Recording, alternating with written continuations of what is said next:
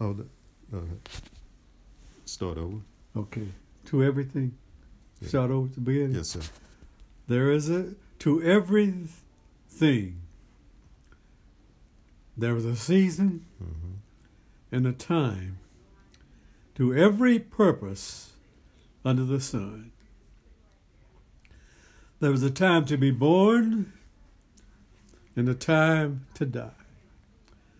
A time to plant and a time to pluck up that which is planted. A time to kill and a time to heal. Yes. A time to break down and a time to build up.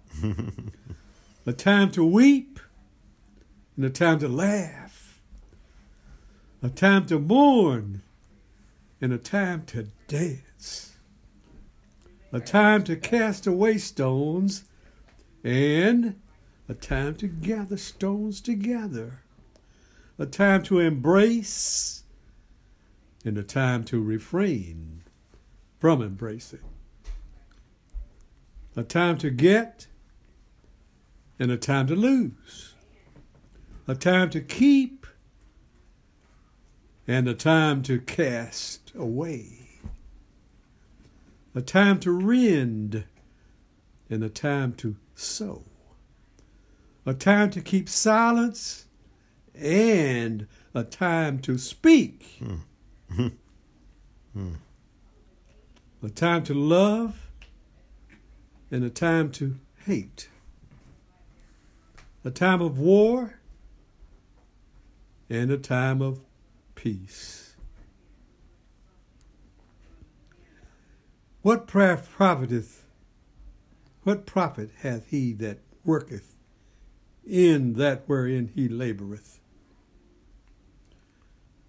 I have seen the travail which God hath given to the sons of men to be exercised in it. He hath made everything beautiful in his time. Yes, he has. Also, he has set the world in their heart, so that no man can find out the work that God maketh from the beginning to the end. Do I need to read this whole thing?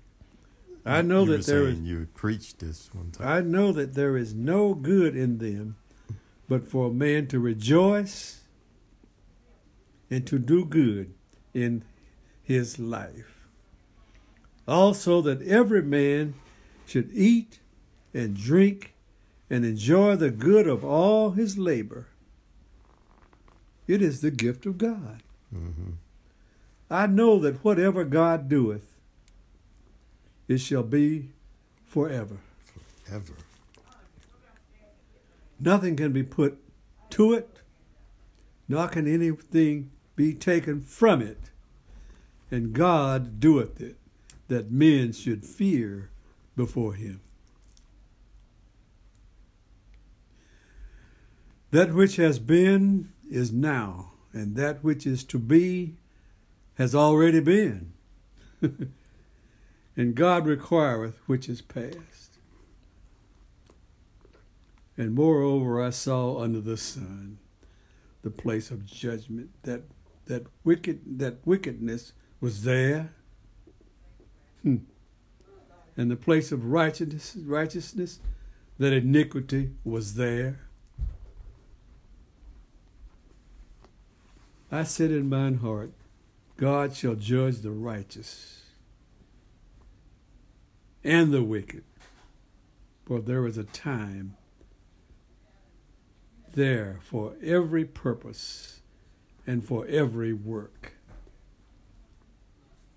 I said in my heart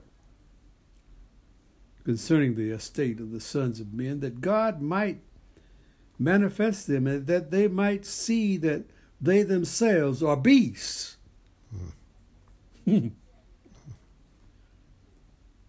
For that which befalleth the sons of men befalleth the beasts. Even one thing befalleth them, as the one dieth, so dieth the other. Yea, they have all one breath, and so that a man hath no preeminence above the beast, for all is vanity. He's in the dumps when he wrote this.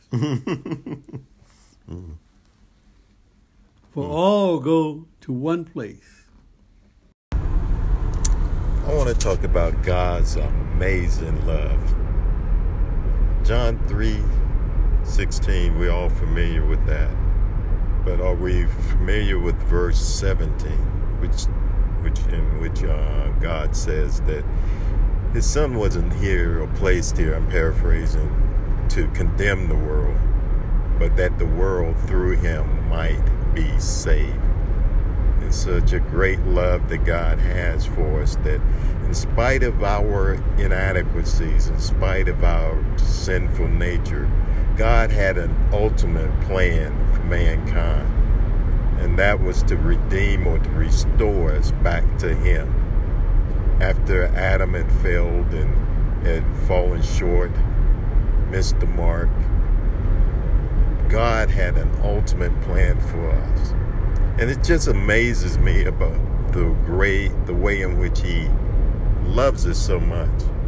I think of how my earthly father and my earthly mother, who have passed now, and they're up in glory with the Lord in heaven, how much they loved me, and how God allowed their demonstration of love and care for their children to be just a minute example of how much God loves us.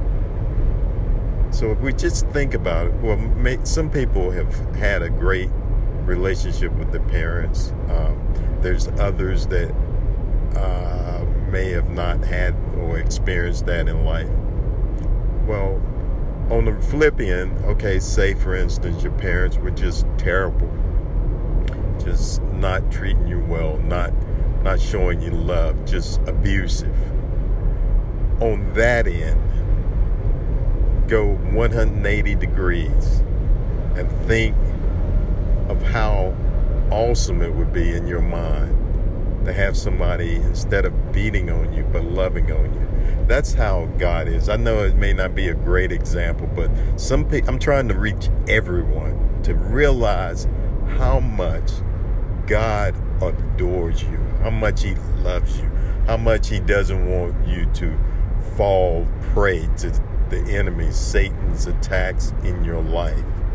But God loves you so much that he wants you to experience his greatness, his love, his joy, his peace, his happiness. There's times in our lives when we may feel down and out. We can always go to him. He's that listening person that we have, that always has a listening ear, someone that we need and can confide in. And he won't reveal anything to us except what we need to do to get out of our situation.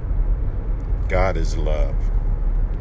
And I want you to experience God's love by diving into the Word.